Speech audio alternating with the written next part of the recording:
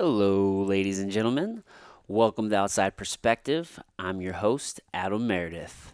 If this is your first time joining us, welcome. I appreciate you for tuning in. If you're back for more, hey, you know what's up. All right, this episode is brought to you by my good friends over at Jumbo Superfoods. You can go to JumboCBD.com and check out their full line of products. What exactly do they have? Well, I'm glad you asked. They have sprays. They have two different sprays. One is cinnamon, one is peppermint. They both taste phenomenal. They have geese. They have muscle balm. They have a lip balm. They have, I say geese like pearl. They have a ghee that you can cook with or you can add to your coffee. They have drops both for you and the pets. They have it all. So you can go to JumboCBD.com. You can save 20% at checkout by using the code OUTSIDE. Again, go to JumboCBD.com. Do yourself a favor. So many people are getting relief by, implementing CBD. It's an adaptogen. It helps the body reach homeostasis, or it helps the body find that baseline. Our body's always searching for homeostasis, and this is one of the things that we can give our body to actually help it. So there are so many benefits associated with CBD, including, it's helping people sleep better. It's helping people with pain and inflammation. And my guest today will have more information on that. But before I get to her, just check out, Jumbo CBD. Save 20% at checkout with code OUTSIDE. This episode is also brought to you by Imposed Will, which is my company. Go over to imposedwill.com. We just dropped our full line of apparel. Also, while you're there, please sign up for the mailing list. That way you can stay up to date and you'll be in the know on everything that is happening at Imposed Will. Thank you guys so much. My guest today is Dr. Mimi Vo. I went down to her office to sit and speak more about cannabis. She was actually at the recent MoCannBiz conference. This is another one in that series of folks that I'm following up with. She's the leading physician and patient educator in St. Louis, and she's traveling all over the state. She serves on the board of directors for the MoCann Trade and is the chair of their healthcare and educational committee. I may also be leaving something off. She's doing so much in the cannabis space. She's helping patients, she's educating doctors, and we had a really good conversation. So you are definitely going to get a lot of good information. If you are in Missouri, this is definitely for you guys, especially being that the laws have just recently changed this past November. So without any further ado, ladies and gentlemen, Dr. Mimi Vo.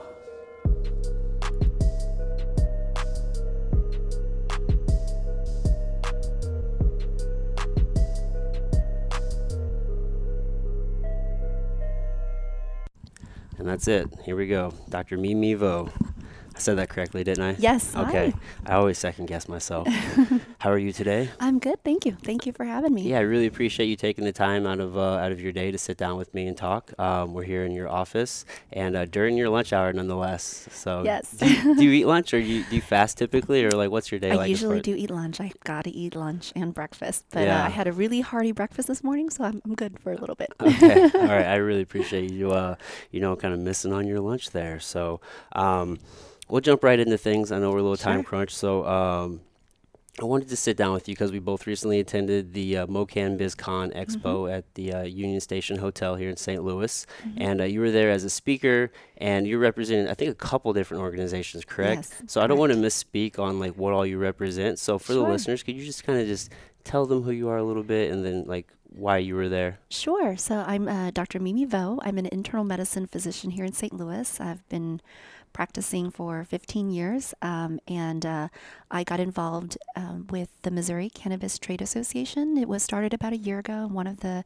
initial members on the board of directors, and I am in charge of the Healthcare and Education Committee. So I am the chair of that committee. And our focus is to educate, and the platform is to really go out and educate physicians and others in the healthcare industry, because I have identified that there's a real need for education. It was even as somebody who believes in cannabis as a medicine, and it was very hard for me to find materials to educate myself. And because I was able to go through that process, I thought that, I could help to educate others as well. Especially with Missouri coming on board as a state where medical cannabis is available, I feel that, patients are going to talk to their doctors about it, and the doctors need to be educated on it. So that's one of the things that I've been working really hard at. And I've spoken at Mercy South Hospital. I have a speaking engagement at the University of Missouri, Kansas City, which is my alma mater, to residents and students and faculty there. And then I've also spoken at other engagements as well. I'm speaking to the Multiple Sclerosis Society on Monday, so that's really exciting. And also throughout the state, we have engagements in May and June to go to Springfield and Cape Girardeau and different places around the state. Yeah, that's excellent. Just kind of getting the word out there and educating, the healthcare providers. So I've noticed, because I'm a health coach and I talk to a lot of people, and I've read a ton.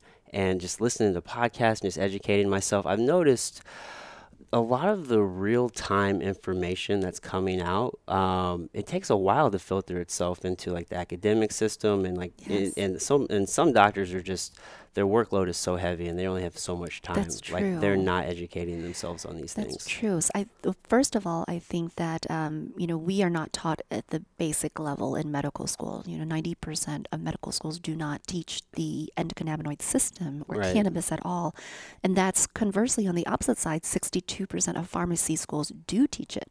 So Really? it's 62% versus 10%. So actually, the pharmacology world is far ahead in educating their students and their staff. So first of all, there's a lack of education from the medical students onward. Second of all, because it's still a Schedule I drug, Yeah. and the hospitals and different institutions do accept federal dollars for research and to supplement, the residency programs and whatnot. They don't want to touch it, so they're worried about losing their funding. And then there's also that stigma that's there, and the lack of understanding on why it became illegal in the first place. And so those are the concerns I get from physicians when I speak to them. That they think there's not enough research out there, which there is, and then they say, well, if there is, then why was it illegal to begin with? So they don't even want to touch it and look into it. Yeah, I've noticed a lot of people, they want to use the scapegoat of the law to justify why something is, as opposed to really That's right. looking at it and asking themselves hey, is it right? That's You know what I mean? right. Is that Yeah. actually, does it really make sense? And I guess once you've been taught something for so long, it's just ingrained in you as a Yeah. child. Yeah, and the Marijuana Tax Act that came out to essentially make marijuana illegal back in the 1940s, it was a long time ago. And so the people who are practicing medicine today have not seen it used as a medicine. So Right. so they don't know that it is effective or helpful. And then on top of that, take in a day where you're seeing 30 patients, where you don't even have time for yourself or your family. Yeah. And to take the time out to educate yourself on something new and something where you should be educating yourself already on all these other things that you do on your daily basis. It's hard to find that extra time to educate doctors. Yeah, for sure. And it must be a challenge because I was really surprised that you said that, the pharmacy schools, they actually study it, because, and correct me if I'm wrong, medical school is essentially following a pharmaceutical model, correct? As far as, and maybe I'm misspeaking, but I feel like a lot of what doctors do, depending on the doctor, is oftentimes they're bogged down by so many patients, and they have to, they have bills, they have student loan debt, and they have to see so many people. And oftentimes they're just prescribing medications to fix a symptom and not really addressing the root cause. I think that's just a part of what we do. I think, first of all, as physicians, we're scientists, so we're detectives. We're given a few different symptoms, and then we have to go dig and find out, okay, based on these symptoms, what's our differential diagnosis? And based on these diagnoses, which ones may kill our patients first? We have to rule those out first, you know, and then we find out, okay, based on this list, now this is what we think is going on. Let's treat this. So I think the treatment is a part of it. It's a science, but it's also an art form. But that's only one part of what I do every day, is seeing patients who are here for sick visits. many of my patients are here for well visits too. So it's preventive care, talking to people about getting their mammograms and their colonoscopies and their pap smears. And I do that even when they come in for sick visits. It's my practice to do that on every single visit. So the preventive care, taking care of their symptoms and their diagnosis and treating that, as well as their psyche. I feel like a lot of my patients follow me because I take the time to reassure them or talk to them about some underlying depression or anxiety that they may not want to talk about, but once treated, they're so much happier, you know? So it's so complicated. And so in one 10-minute visit, how do I address all of these things? You know, it's very difficult. So that's why I'm always running behind. Yeah. And I don't get to see as many patients as, as I need to pay the bills, but I'm happier that I'm doing something that's right. I'm taking care of patients the right way. Yeah. Are you the exception though? I've been told that by many of my patients that I am a rare breed, but I have the luxury of being on my own. I'm in private practice, so I don't have administrators breathing down my neck. But at the same time, I probably could be doing a better job of making ends meet. But I feel like personally that my health and my happiness is worth a lot.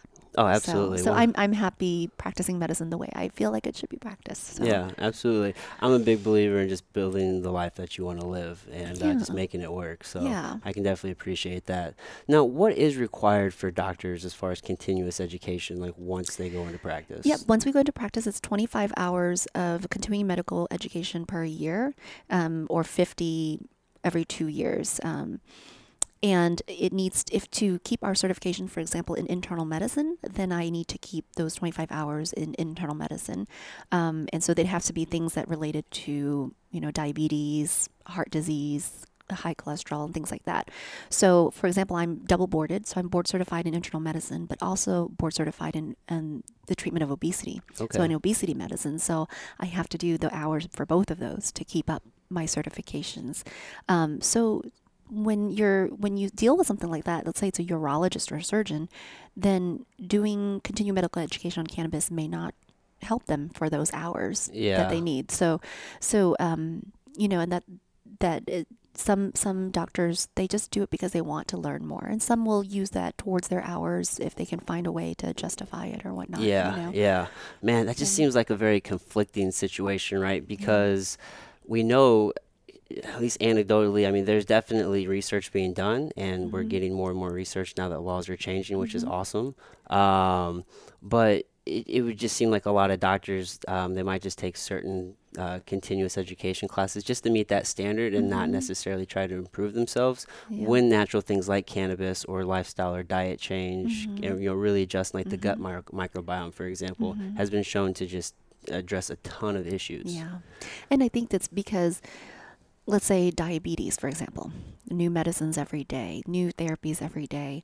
And when we think about, okay, my 30 patients I see a day, 10 of them have diabetes. Well, that's the one that I'm going to gravitate towards because I feel like I need to keep up on this. And there's so many things to learn as a physician. Yeah. There's so many things that we have to keep up with, that something that is more obscure, we may put to the side as I'll get to that one day. That sounds interesting, but I'll get to it one day. I've got to do the things that I have to help my patients first. So what guided you towards like cannabis and more natural remedies? So, I've been seeing more and more in the last few years patients who come to me. Once actually it became adult use was available in Colorado and California and in Washington. I met patients who would travel there and come back and say, my migraine headaches were very well treated by this, or my anxiety is so much better, I'm sleeping so much better, but then it's not available here. Or they will say, doc, I did bring this home, and because I think that I have a very good rapport with my patients, that they're willing to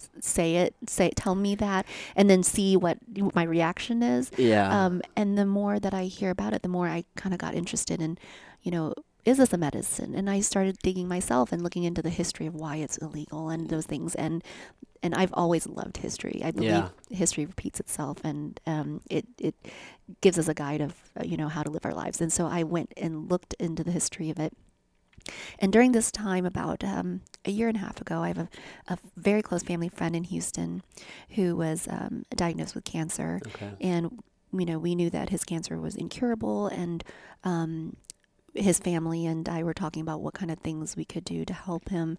And then I started digging a little deeper, and I started looking at the research and what is available for different cancers and tumor suppression and things like that. And that's when I was like, wow, this is really amazing. And I started reaching out to other physicians who have been using cannabis as a medicine for their patients solely as a practice. So met with Dr. Jeffrey Hergenrather, and he came here to speak actually, and set up a consultation between my family member from Texas. He flew in from Houston, and we met with Dr. Hergenrather. And it was amazing to see, somebody who's been practicing this. And in California, he's had so much more experience than, Right, yeah. I mean, it's been medically since 96. 1996. Yeah. And then I just started doing deeper dive, and then I became involved with the Missouri Cannabis Trade Association, and then started my platform of, I'm now starting to get educated myself. I'm going to start educating others too. Yeah. And as I talked to other doctors, 9 out of 10 doctors that I talked with in St. Louis were like, I don't know anything, and I don't really believe that there's anything here. And, and they would say, it's not going to pass. Amendment 2 is not going to pass. And then when it passed, everybody's like, okay, come, they called me like, tell me more about this. It's passed. It looks like a lot of patients are for this. Yeah. Can you start educating me? So that it was a little bit different after Complete the 180 vote. there, huh? Yeah. Yeah, man, it's definitely good to see things change. The laws have been against cannabis for so long, and you mentioned diving into the history. Would you care to share some of the history for the folks a little bit? I know it can get Yeah. So cannabis was a medicine throughout the ages, initially in China and in India, even, it was brought by Dr. O'Shaughnessy over to the West, and it was used for Queen Victoria for her menstrual cramps. And in the United States, it was available as a tincture, and a lot of pharmaceutical companies actually created tinctures, and they were available over the counter, similar like you'd buy, aspirin or Tylenol or whatnot, used for a multitude of things. So sleep, anxiety, abdominal pain, nausea, lots of different things. So somewhere around the 1930s or so, 30s and 40s, there was this alcohol prohibition was there. And when alcohol prohibition stopped, then there was this push, well, what do we do? Who do we go? We need to go after someone. The DA had just been created, and so then they started really looking at cannabis as something to go against. Also, at the same time, cannabis was called cannabis back then, but a lot of people from South America and from Mexico were coming and working, and they were smoking it. And prior to that, it was more tinctures, and so it was also a racist issue. Yeah. They then changed the name to marijuana, Yeah. because that was the term that was being used by these farm hands and these workers coming from Mexico. And then also they, people in the African American community were using it. So they were seeing it being used in jazz clubs and saying that, this is what's going to happen to our society. Everybody's going to go to these clubs and use it recreationally. And so then that's when the Marijuana Tax Act was started. And I think it was 1942. And that Tax Act said that if you were going to prescribe it, so if you're a physician, you could prescribe it. If you're going to produce it, if you're going to manufacture it, then there is a tax that's placed on it. And it was an equivalent of today. It's a higher amount of our dollars today, but it made it so doctors, it was a hoop they had to go through. They had to fill out the forms. They had to do all of that. And so they said, well, we're just not going to do it. We're not going to, if they're going to put a tax on it, we're just not going to write it anymore. And the American Medical Association was against it. The president wrote a letter and said, please don't do this. This is the medicine that we're using for our patients. Yeah. And around the same time, morphine was produced. So then it was like, well, if you're going to make it so hard for us to write for cannabis, well, we're just going to write for morphine for pain instead. And so then that whole change happened where now we're using opiates a lot more for pain and whatnot. And then we had the whole war on drugs. Yeah. And then, so actually there was a case, I believe, that went to the Supreme Court that said that this Marijuana Tax Act is illegal. Yeah, it's kind of like a catch-22 if I do remember right. It's like you had Right. to do all of these things, but to actually get it, like you actually had to have like cannabis. And then so it's like, all right, well now you have cannabis without this, like a certain, or maybe I'm Yeah. confusing Well, it with something else. There was some sort There of, was it was regarding that this tax act was said, like, you cannot just pick one medicine and say that, you have to go through this hoop with it and whatnot. So the Supreme Court actually said yes, it's illegal, and so yeah, then that's when the DEA scheduling was started. okay, And so then they made it a Schedule 1. yeah, Yeah, but at this, also because industrial hemp at the time was being used. So there is some other things as far as people wanted to use wood and paper for right, for the newspapers. right, and we're instead of talking, the, what's his name? I know Harry Anslinger was Harry with the Anslinger was DEA. in charge of the Federal Bureau of Narcotics Yeah.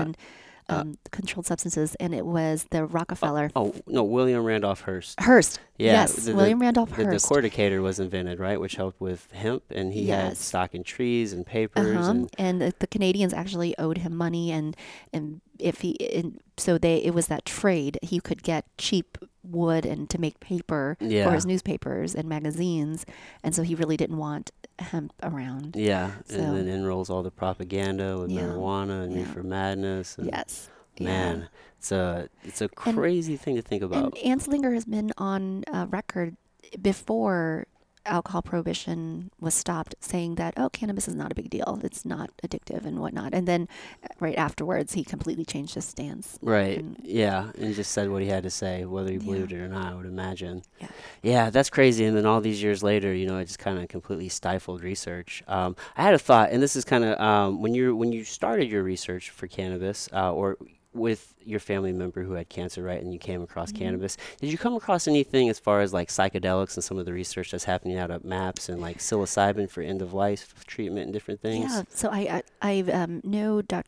met with Dr. Sue Sisley, and she Okay. does some of the MDMA research for PTSD, and she does the cannabis research for PTSD in Arizona, and she's seeing some really good results with Right. MDMA for Right. PTSD in small doses.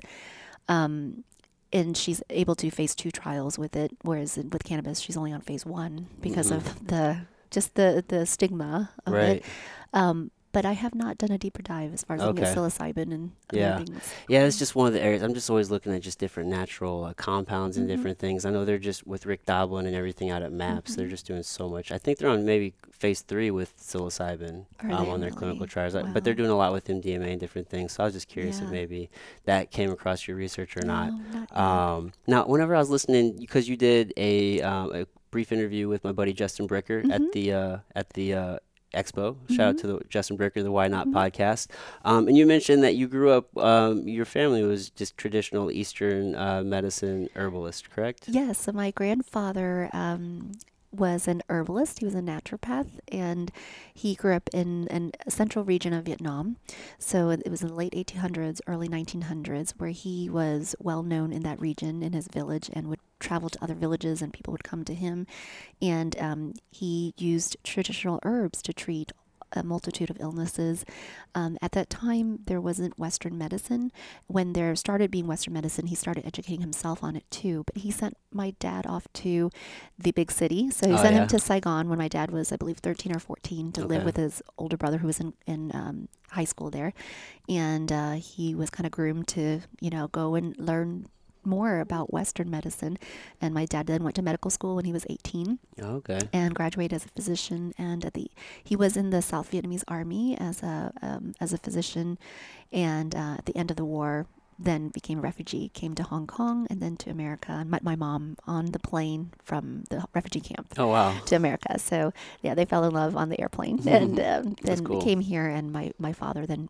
My mom's family was she was one of 8 children, with her mother, and they were sponsored by a church in Springfield, Illinois, Oh, and that's really? where I was born. and moved to St. Louis when I was very little, when I was Oh, wow. 3. But my dad did his residency here in St. Louis, so then Okay. we moved here when I was So very you've little. kind of been groomed to be a healer since you were very young. Yeah, I actually, it's interesting. We're here in my office, but my sister, she's a physician too. She's a nephrologist. Okay. And when we were little kids, this is what we did. We came to the office and we helped work. We worked here since I was very young. So like 9, 10 years old, I'd be here telling patients to sign in, copying charts and things like that, volunteering at hospitals at a very young age, just very being interested in it. And I told my parents somewhere around I was like 2 or 3 that I wanted to be a doctor, and they never let me forget that. Really? So- That's awesome. Yeah, man, it's so important to instill in kids just like what it takes to pursue what they want. So that's pretty cool that you were exposed to that at a young age.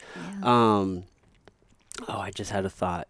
So whenever you're seeing patients, like what's the process like as far as, discussing their options in cannabis and how that may help them? So, when I see patients for different things, for pain, I only have a couple of things that I can use. I've got my Tylenols, my anti-inflammatories like the Aleve and Motrins.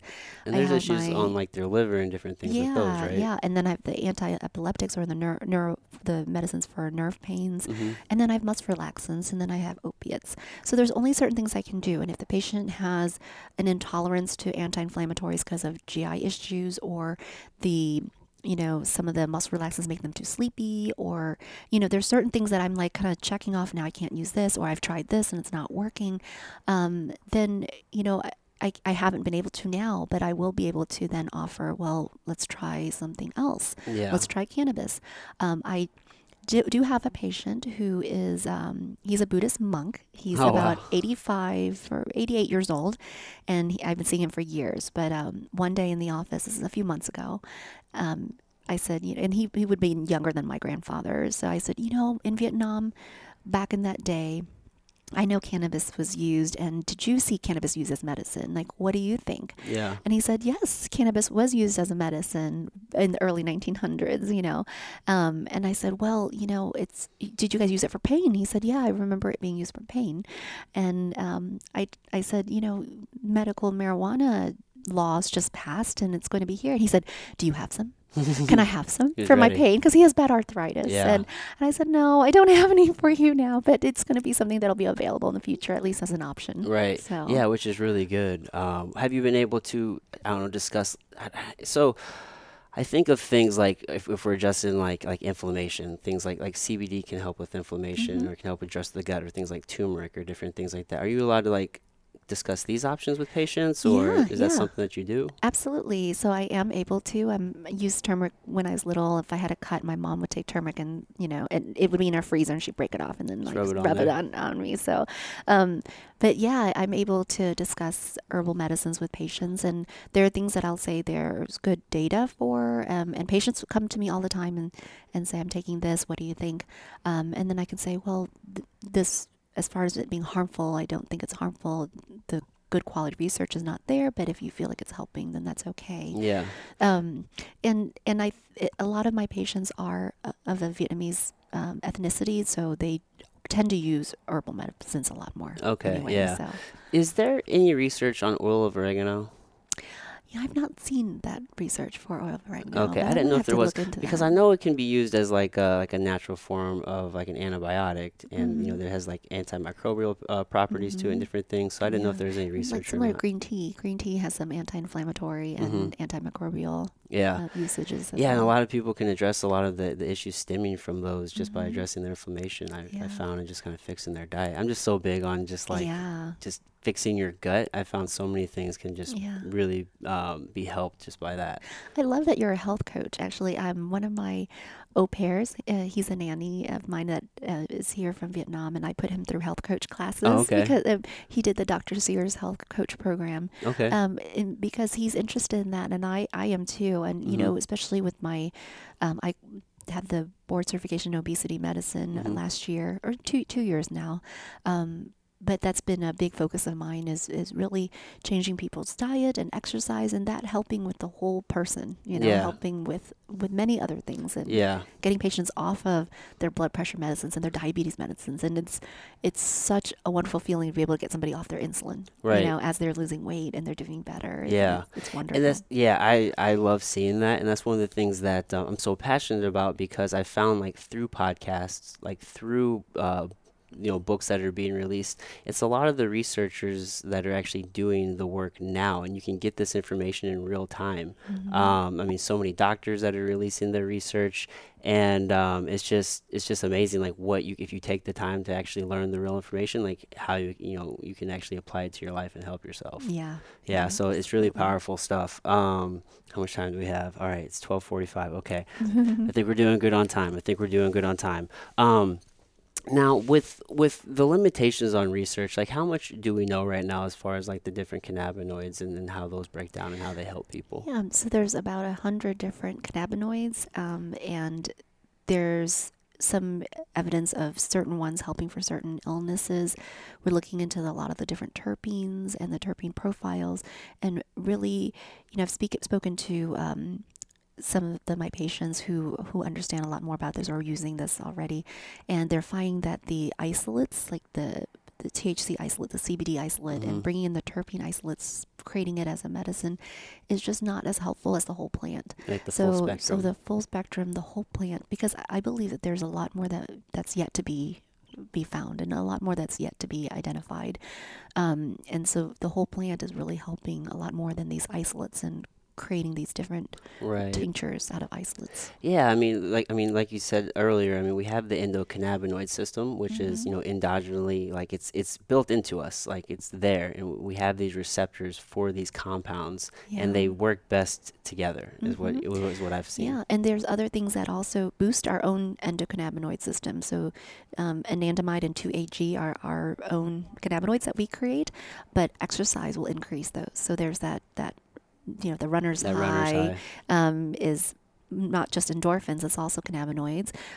Teas, like cocoa or the chocolates kind of give us that increases our endocannabinoids. So there's different things that are helpful. And I think it's like I really talk to my patients about living just a healthy lifestyle, staying active. And I tell people, like, park far away, walk in more, staying active, and staying active will help, our joint fluids and reduce arthritis pains and just different things, and eat less chemicals.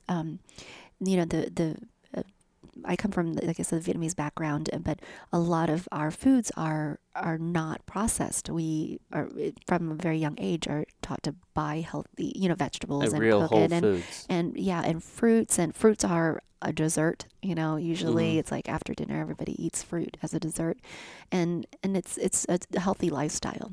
Yeah, and that'll important. that'll go a long way, and things like getting enough water and Yeah. sleep. Yeah. Are you ever able to talk to your patients about, like, stress reduction or anything like that? I mean, obviously you only yeah. have like a 10-minute session, Yeah, so absolutely. And I talk to patients about that a lot, because I will have a patient who comes in with, for example, chronic dizziness, and I've really ruled out all of the serious causes of chronic dizziness. And I can just see their anxiety. And so I will just sit them down and say, tell me about your worrying, your constant worrying. Like, tell me about your sleep. Tell me about your appetite. Tell me what's going on in your life. Who do you live with? What kind of problems are you having with your children or your spouse?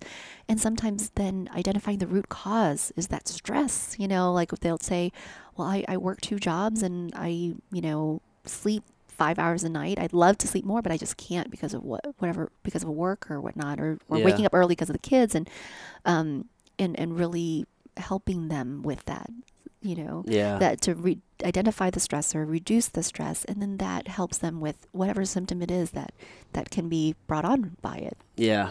You really are one of the rare ones, Dr. Vo. I mean, you're doing, like, a complete holistic, approach to health with your patients. So that's really powerful. Well, thanks. So we talked about the other institution that I'm a part of. Yes. Is the Society of Cannabis Clinicians, and it's a group of doctors that was founded 20 years ago, and Dr. Hergenrather is the president, and he's just recently stepped down. And Stephen Robinson, is now the president of the SCC, or the Society of Cannabis Clinicians. But it's a group of doctors who, similar to myself, really want to bring forth research, good quality research and data, and also share data with each other. So if these doctors have been, doing this for years and have a very large patient panel, and then can help each other out as far as dosing, what recommendations are, what new research trials are available, and then doing research themselves. So I just recently got accepted to be part of their board of directors. Oh, so nice. it was really amazing. I met Dr. Hergenrather back in, I guess it was in November or December, and really just kept that conversation with them. And he just said, I would love for you to join. So now I'm a volunteer for them too. Oh, excellent. So I'm a part of their international committee to help to spread the word internationally as well. Yeah. So Dr. Hergenrather just came back from Australia, where he was in conferences there to bring the data that we have and the research we have in the United States to Australia. But they have, on their website, anybody can become a member. They have, health coaches will become members, or pharmacists or psychologists. Anyone who's interested in learning more data about cannabis. They've got videos to watch and a library that has different articles. Like, for example, there would be nephrology articles or whatnot. But one of my initial places that I learned from was through them. It was the Medical Cannabis Institute, and their CME that's on there for doctors is created by the Society of Cannabis Clinicians. Oh, nice. So it was great to meet Dr. Hergenrather, and we had a board meeting. And the board of directors, it's once a year, and it was in California, Dr. Hergenrather's home. He has a ranch in California, close to Sonoma, in Sebastopol, and got to meet all these wonderful doctors from across the country. Yeah, doing this. It's exciting times to see that we're able to spread that message across the world, Yeah. and you're seeing the laws change in one country after another, and Yeah, medical marijuana just got passed in Thailand, and it's on. It's being talked about in the Philippines as a nice. possibility coming up, but it's already available. In medical cannabis is available countrywide in Australia, in England, in the UK.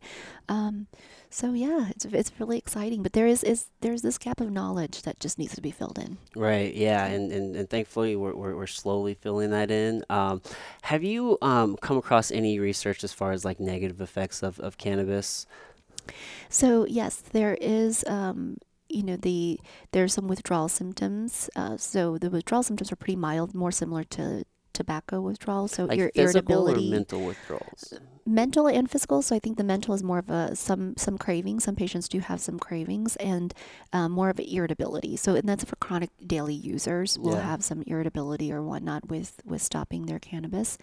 There is a worry with psychosis, and it's higher in young males, and so we're always a little worried about using in patients who have a history of psychosis. So they have history So what do of you mean schizophrenia, psychosis? Oh, like hallucinations and really mood disorders with Yeah. it.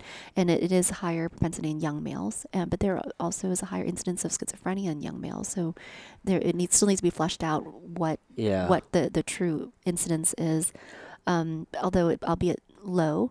And there is on the books about a 9% risk of addiction is what we have, although some of that may be confounded by the fact that some of these people don't really feel they have addiction or are seen to have an addiction, but they have to go through an addiction center because of work or whatnot. So there it may be lower. Yeah. I sometimes I sometimes wonder if that's just like a character trait or if that is like an actual thing of the plant with certain things, because like you can become addicted to, and not to say it isn't, because it could very well be, but like you can be addicted to like gambling, for example. Right, there's a true gambling addiction. That. And some of people, I can identify who I think may have more of an addictive personality. Yeah. And it's familial too. So if you've come from a family with more addictive personalities, I see that. Yeah. I have patients I just talked to today who was addicted to alcohol, and then he had some really bad issues where he was hospitalized, so he was able to get off alcohol, but now he's addicted to his opiates. So it's like somebody that I knew had an addictive personality, and I'm trying to get him now weaning off the opiates that he was started on in the hospital. Yeah. But yeah, I was just, and because I I have definitely been guilty of maybe putting like rose-colored glasses on, like, oh, cannabis is just all great, and like Mhm. there's no negative side effect to it. But then I listened to a really good debate on the Joe Rogan podcast pretty recently, and one of the guys was talking about, just like you said, how people who tend to be maybe bipolar or schizophrenic, like if they do have too much cannabis, it can kind of just put them over the edge, so to speak, Mhm. and Yeah. there's like a snap. Yeah, yeah. Yeah, And short-term memory is an issue. We see yeah, that too. But then there's no risk of like a true overdose. There's no right. The risk of LD50 overdose. is So like insanely yeah, high. yeah.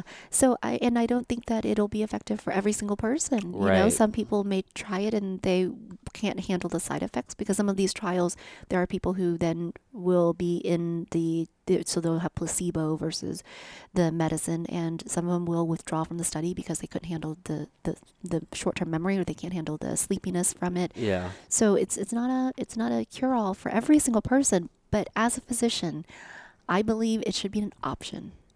Give me 100%. that option. Similar to any of the other medicines I use. Tylenol may be effective for some people and not for others, but I have that option, Yeah. to be able to use that for my patients. And my patients should have that option to try it. Yeah, yeah. And the So, more natural options you have, the better is the way I yeah. look at it. I was at a speaking engagement last night. It was actually a CME hour. Dr. Patricia Herford, she is also a board member for the Missouri Cannabis Trade Association, but she gave a talk at Missouri Baptist Hospital on cannabis Okay. as a medicine. And and she just, the audience was mainly physicians, and there were a lot of these different questions about, the concerns about psychosis, concerns about addiction, and different things. But as a pain physician with an Illinois license, she's actually been able to see patients for this in Illinois, and she is seeing patients get off of their benzodiazepines, so getting off Valium and Xanax, getting off their anti-epileptics for their nerve pains, and reducing their opiate use or stopping their opiates altogether. Yeah. So, I mean, and then she said they're using less antidepressants. They don't need, medicines for sleep. And Yeah. so it's really helpful for many patients. It is helpful where they can reduce many other medications that they have to take. Yeah, 100%. And I think of like the sleep medications, like you don't really get restful sleep with those. You just become unconscious. Yeah. So at least with cannabis, you'll actually get restful sleep. Like you can enter your REM sleep and you can Mhm. actually have that restorative effect. Yeah. Have you, one more question, because I know we're running low on time. Have you come across any research as far as like the effects on the brain and like BDNF production or anything like that? Has that come across in your studies? I have not. I've not seen a lot of Oh, okay. harmful effects. And what are Well, you not like discussing? harmful effects, just like, so from my understanding, so BDNF, brain-derived neurotrophic factor, the growth factor for the brain, like yes. CBD does help with Right, that right. production, So there are correct? studies for its use in, Parkinson's disease and Alzheimer's dementia, and that's why the U.S. has a patent on it as a neuroprotectant to Right. protect those nerves. And I think that there needs to be more research available for that. And one thing, I get a lot of people saying, doctors don't want to research it. It's not the doctors. It's not the doctors. We want to research it. And, but so Dr. Sue Sicily, for example, when she went out to start doing cannabis research, she lost her job. University of Arizona fired her. Whoa. And because she wanted to do cannabis research. And so then she had to start her own research foundation, and she was given, she was awarded, I believe it was $1 or $2 million from the state of Colorado. They had a surplus in taxes because of all the money that they had from Just coming in. cannabis. They had this money that they put aside for research, so they gave her this research for her foundation to do the PTSD research. So she did the research along with Mayo Clinic. Or was it? I take that back. It was Johns Hopkins. Okay. So she was given cannabis from the University of Mississippi, and that's the only place where it's given for research with NIDA, with the National Institute of Drug Abuse. Mm-hmm. And when she got it, it was ground up. She said it was leaves and seeds, Low and she's like quality. very low quality. And so she, had it, taken pictures of it. It made the media. Her saying that this is low quality. My patients aren't going to benefit very much if you're using this versus what I've seen in the dispensaries, which is much higher quality. Yeah. And Johns Hopkins dropped the study. They Whoa. said, you should be lucky they're even letting you do this. You should be lucky they're even giving you any cannabis at all to research. Why would you go out and, have bad press about it? And so they dropped the study. because of that. And so, and she's one physician she's so headstrong, and she's really out there doing it despite all of the hurdles. Not very many doctors are willing to go past those hurdles, even if they want to. They've got kids they have to take care of. They've got a family they have to care for, or they're not willing to take that risk to lose their job. Yeah, because it's still a bit of a risk of, even though things are changing, we're still in that weird gray area where it's not totally socially acceptable, and there's still a lot of education left to be done. So. Yeah, absolutely, and that's what I'm here to do with MoCan Trade. Educate doctors, the healthcare industry, but also patients. Yeah. So it's exciting. It is exciting. I appreciate all the work that you're doing. It's very important. So it's awesome that we have doctors that are on board and trying to help, help educate rather. So I'm going to turn the floor over to you if you want to tell folks any how they can get a hold of you, how they can ask questions, direct them to any websites or social handles or anything like that. So, Sure. So my office is the Vo Medical Clinic. I will say that I have a lot of patients, and I may not be able to take on tons of patients, but I'm here if anybody needs a primary care physician. Missouri Cannabis Trade Association is mocantrade.org. We are trying to put together a Find a Doctor page. So if, I can't see you as a physician, we are hoping to put together a page where there's going to be lots of physicians that will be willing to certify patients who can help with that. We're working on possibly creating an app for that as well, so that you can find a doctor on the app. But as I go around the state and meet more physicians, I'm compiling a list that hopefully we can then share with everyone. Society Cannabis Clinicians, their website's cannabisclinicians.org. They do have a Find a Doctor page, which there was like one doctor from Missouri, and now I last logged in, there's like 6. So I think it's growing in membership, and hopefully that would be another way to find physicians that might not be on our page through MoCan Trade. I think June 4th is when patients will be able to start getting their certifications filled out. It will take you have 30 days then to submit it to the state, and the state will start accepting them July 4th. So that will be the day when we start being able to get patient cards.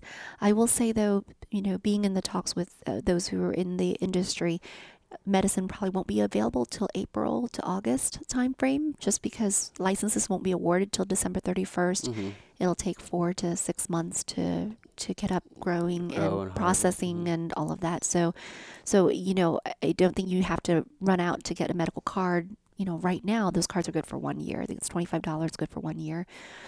So we have time to wait. Okay. And I'm sorry to cut you off. And they just have to renew that card yearly? Is that how that works? Mm-hmm. And as far as the process of application, do they just have to go see their doctor and the application process is done there? Is that how that works? Yeah. So the patient will need to see their doctor and review the medical records, and then the doctor will then fill out a form. It's yet to be identified whether it's going to be a paper form or it'll be electronic. It sounds like the state is trying to do most things electronic, so I think that'll be a little bit easier. But the doctor will then just need to say, yes, this patient has hepatitis C, or yes, this patient has chronic pain and using opiates, and then sign it, and that is then submitted, and then you should get a card within 30 days, is what they said. Okay. And if they have, it's interesting, in their draft regulations, they said that if they can't go through your application within 30 days. For example, if they have too many to go over and they don't have the resources to go over it, then they automatically give you a card. Oh, really? And then next year they'll review it. Oh, so I guess they're probably anticipating the influx of applications right off the jump. Yeah. Great. So, hey, thank you so much for all of that information. Absolutely. It's been very helpful. Thanks again. Thank you. Nice to meet you. It was nice to meet you as well. All right, everybody. Until next time. All right. Thanks for tuning in, guys. Hope you got a lot of value out of that. If you did, do me a favor. Go over and leave a rating, leave a review, like it, share it, tell a friend, especially on Apple Podcasts. Please leave a 5-star rating and review. These things really help the podcast. And then, as always, go check out my buddy Justin Bricker's podcast, the Why Not Podcast. He's having a lot of good conversations. So thanks again, guys. Have a great rest of your day.